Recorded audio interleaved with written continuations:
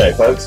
This is Shane Hastie for the InfoQ Engineering Culture Podcast. Today, I'm sitting down with Rachel Obstler from Heap Analytics. Rachel is the VP of Product there. Rachel, welcome. Thanks for taking the time to talk to us today. Thanks, Shane. It's great to be here. Probably a good starting point is, who's Rachel? Wow, that is an existential question.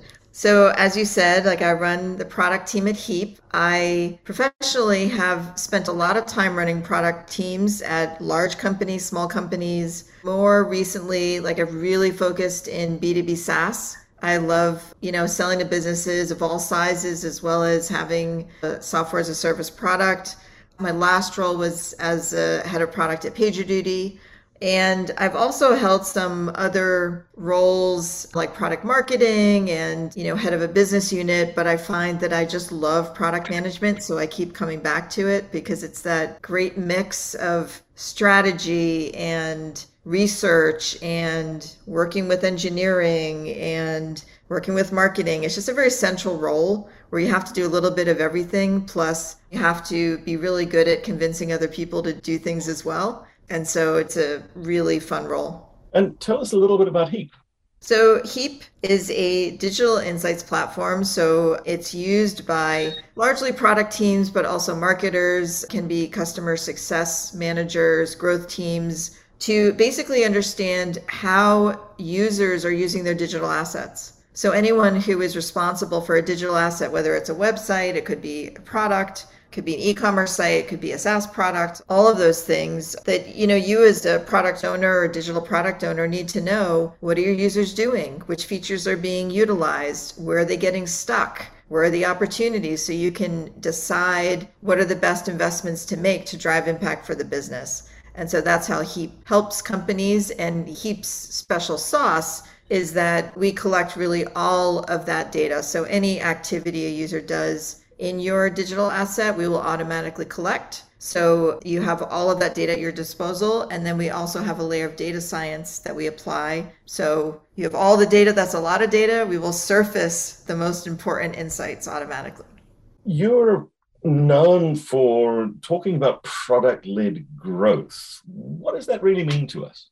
Well, I think if you look at B2B SaaS as an industry, the software industry, it's gone through a number of changes. One is, and I know you talk about this a lot, but the whole idea of how you do product development, so moving to being more agile. And then it also went through this move to SaaS, right? So it's a move that's still happening, but many organizations are in the cloud, right? So you don't have to deploy software on your site and worry about version updates and stuff like that. And then the next frontier is really that all of those SaaS products are going to move, and many of them have or started this way, to being self-service. So what that really means is that someone can come to your website, they can sign up for a trial, they can try it on their own, they can buy it on their own, they can add more, you can buy more, whatever your dimension of more is. And it really means that everything that happens,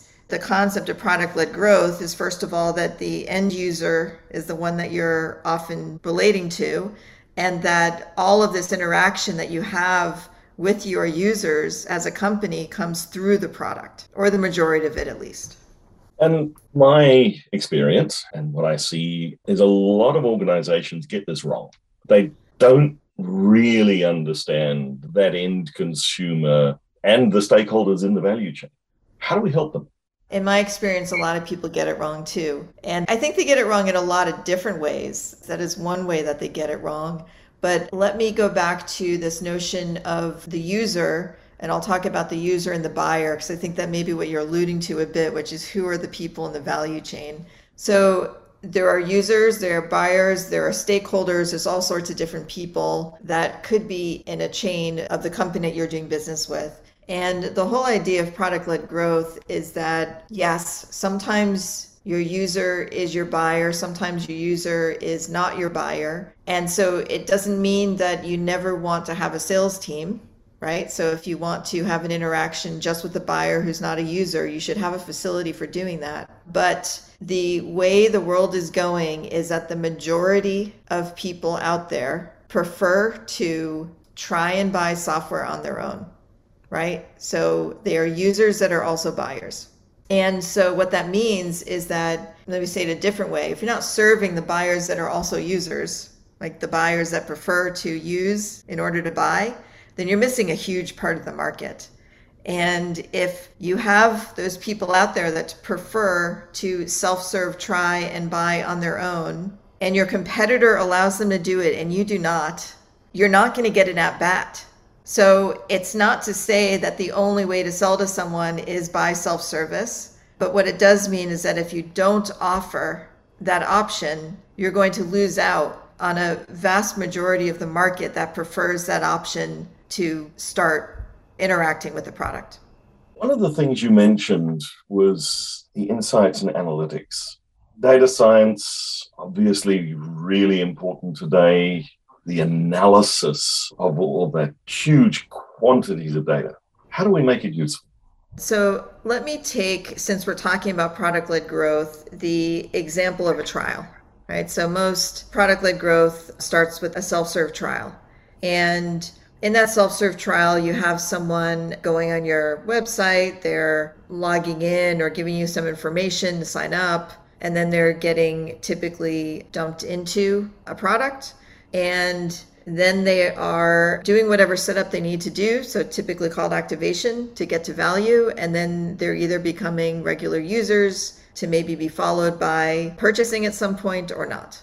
And so there's a couple ways of making the data useful, but the first one I would say is that you as an owner of that, maybe that trial experience, should have a framework of how you want to evaluate the success of the users that are trying your product. And there's a lot of frameworks that have been written out there. In fact, I do like the Pirate Metrics. That's a very famous one that's over 10 years old, but it still holds up very well, which is you have your acquisitions. Those are the people who end up at your website and actually sign up for a trial. Then you have your activation. So those are the users who go through whatever setup is necessary to get to value.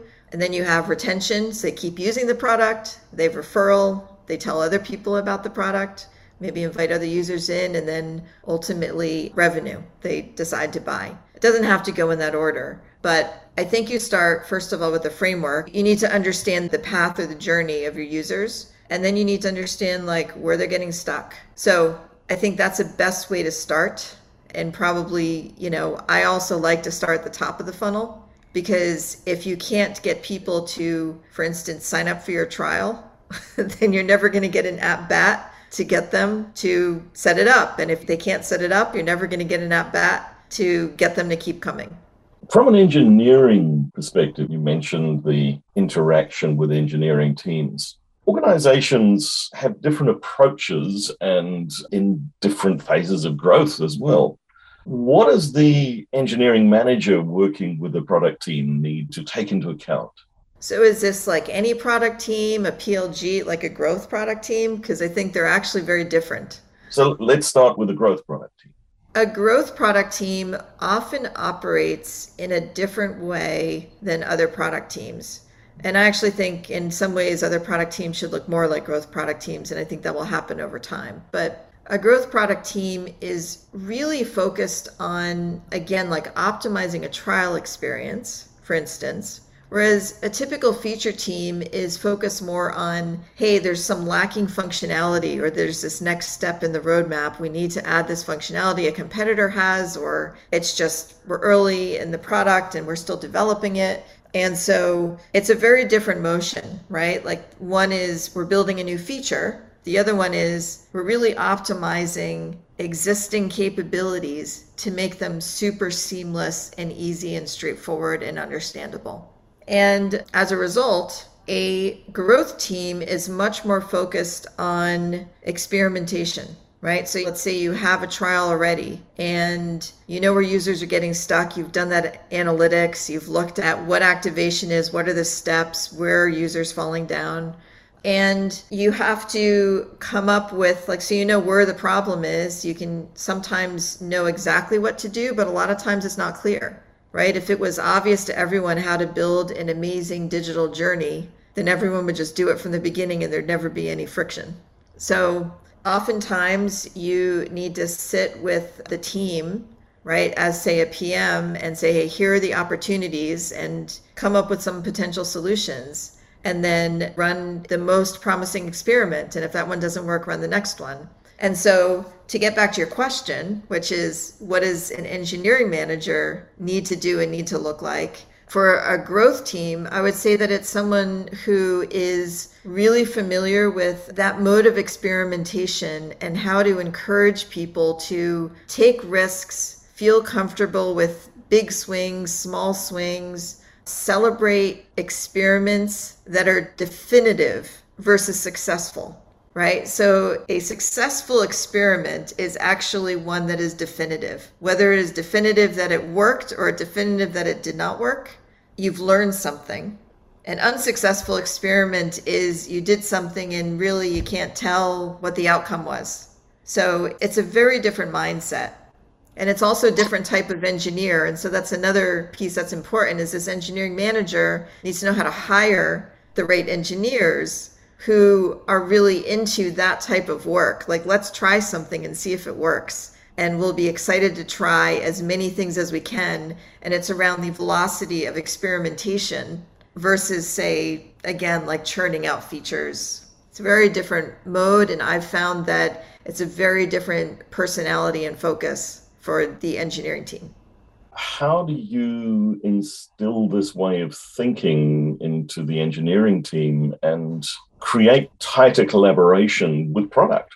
There's a number of different ways to do that. And a lot of those are similar to how you do it in general for product. But I'll say first, I hate to give this as an answer, but I will admit that in my experience, it has not really worked that well to take people who were on standard, like regular feature teams, and then have them now do growth, right? If you find someone with the right mindset, then it's fine. But if you just try to take someone and say, hey, now you're doing growth, it is a different mindset, and a lot of engineers don't like it.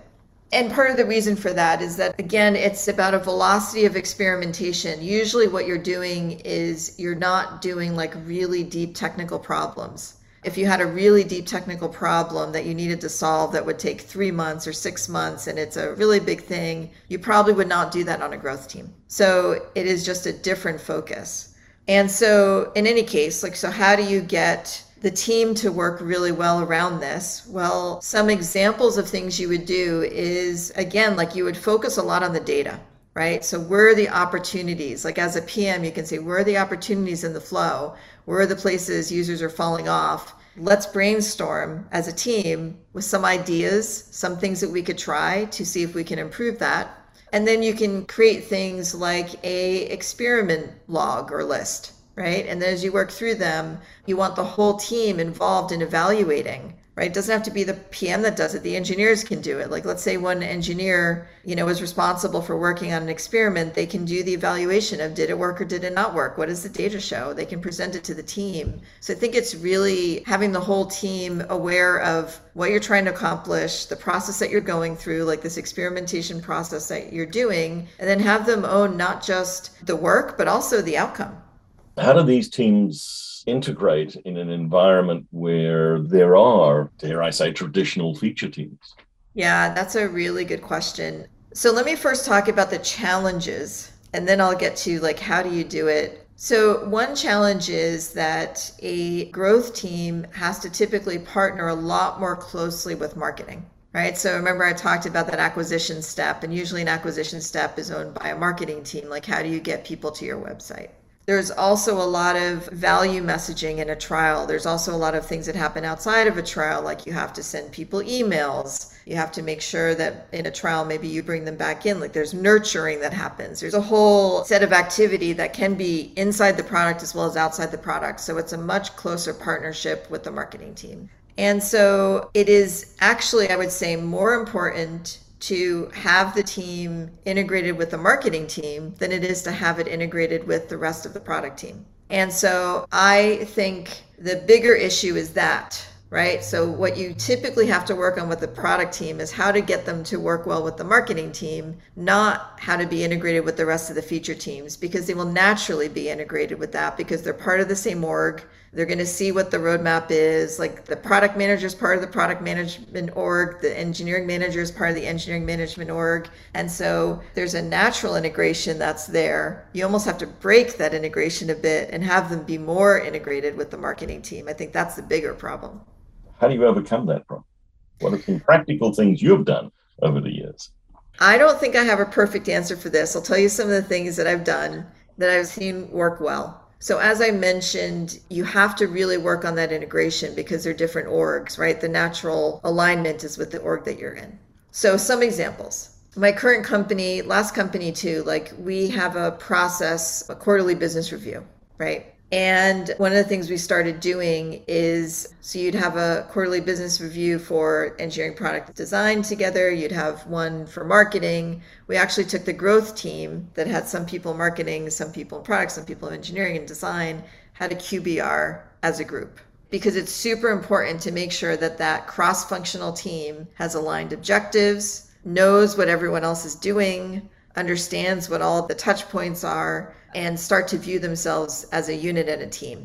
So that's one way to do that, is actually the way you structure your quarterly process.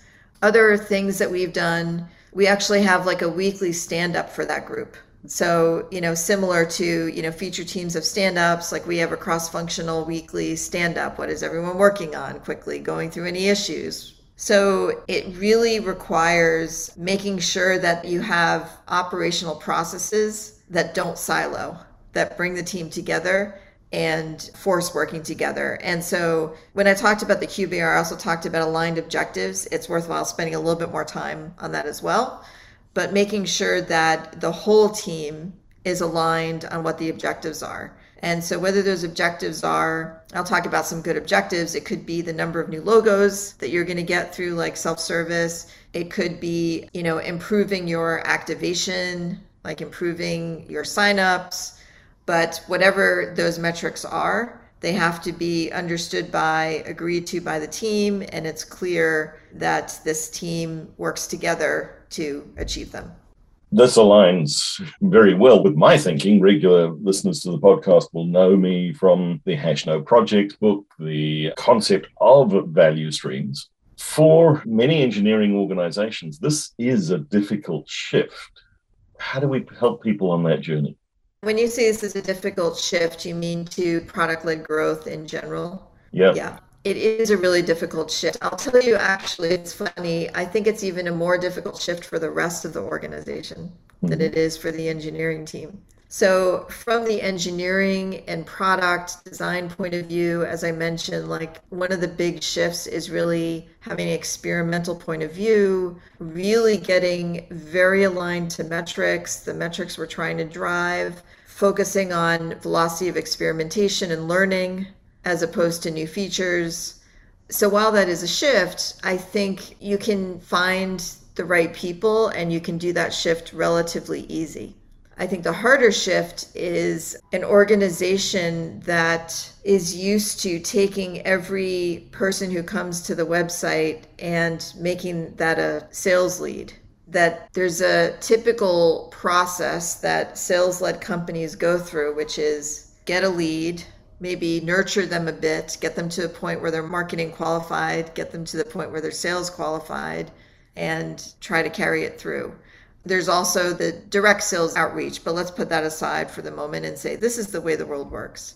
Product-led growth means instead of taking that marketing qualified lead and handing it over to sales, you're trying to get them to sign up for a trial. Once they sign up for a trial, you're hoping that they move along, get value, find value in the product and want to go farther with you. And then they might just buy on their own, right? There's no sales in that process. And so the sales focus becomes, instead of landing that new small customer, it becomes more when that customer gets to a certain size, they're ready to make a bigger purchase and they feel uncomfortable maybe doing that bigger purchase with their credit card. Like at some point, you don't want $40,000, $50,000 a year on your credit card. They want to talk to someone. They maybe want to know that they're working with a company that cares about them, that wants to partner closely with them. They may want to buy services if they're getting to a point where it's a much bigger thing. It's maybe they're serving a much broader part of the organization. There's all sorts of reasons why you might want to talk to someone at that point. You may just want to talk to someone because you want to negotiate a better price. And so it changes the nature of the role. The same thing with marketing. It changes the nature of the role. You might spend a lot more time on thinking about the value messaging during a trial versus, just giving sales a lot of slide decks that they can use. It changes the nature of the success role. It could be that your success team, because users can self-serve a lot better, will focus a lot more on best practices and adoption than just like, hey, have you used this feature? Because presumably people can self-discover and use things on their own. So it just changes the nature of a lot of roles across the organization. This doesn't happen overnight. I wish it did. How do we make it easy to change? It's never easy to change. And so I think the best way to approach this is to start small, right? So first thing is get your trial working, get people through the trial. If the sales organization is uncomfortable with it, if other people in the organization are uncomfortable with it, divert a percentage of your leads. Divert only the small customers, right? So every small customer that comes to your site, let's send them to self-service. And then let's still send the rest of the leads to sales. And then what happens is over time, you prove the efficacy of your workflow, right? And it also gives you a chance to learn. Like you have to start somewhere. You have to start with a free trial. You have to start with allowing people to purchase. And when you do that, you will be measuring how many people get through the process. Where are they getting stuck? What are the issues? You'll be improving it over time, but you'll get a very good view of what % of users self-service are successful. And then once you get more comfortable with that % of success, that you think it's a good workflow, then you can start to extend it to bigger and bigger companies, to more and more SKUs that you may have, right? You can allow people not to just buy your core product, but maybe add-on products. Maybe you have multiple land motions. At my company right now, we use the nail it and scale it terminology. So it's very similar to this. Start small, nail it, and then you can decide to scale it based on the success of what you've done. Thank you so much. If people want to continue the conversation, where do they find you? So of course I can be found at Heap. So Rachel, it's such a long email, but rachel.opsler@heapanalytics.com. I also have Rachel_Opsler is my handle at Twitter and LinkedIn. Also, I think I'm the only Rachel Opsler on there. It's not that common of a name. And we'll include these links in the show notes. Rachel, thanks ever so much for taking the time to talk to us today. Very happy to do it.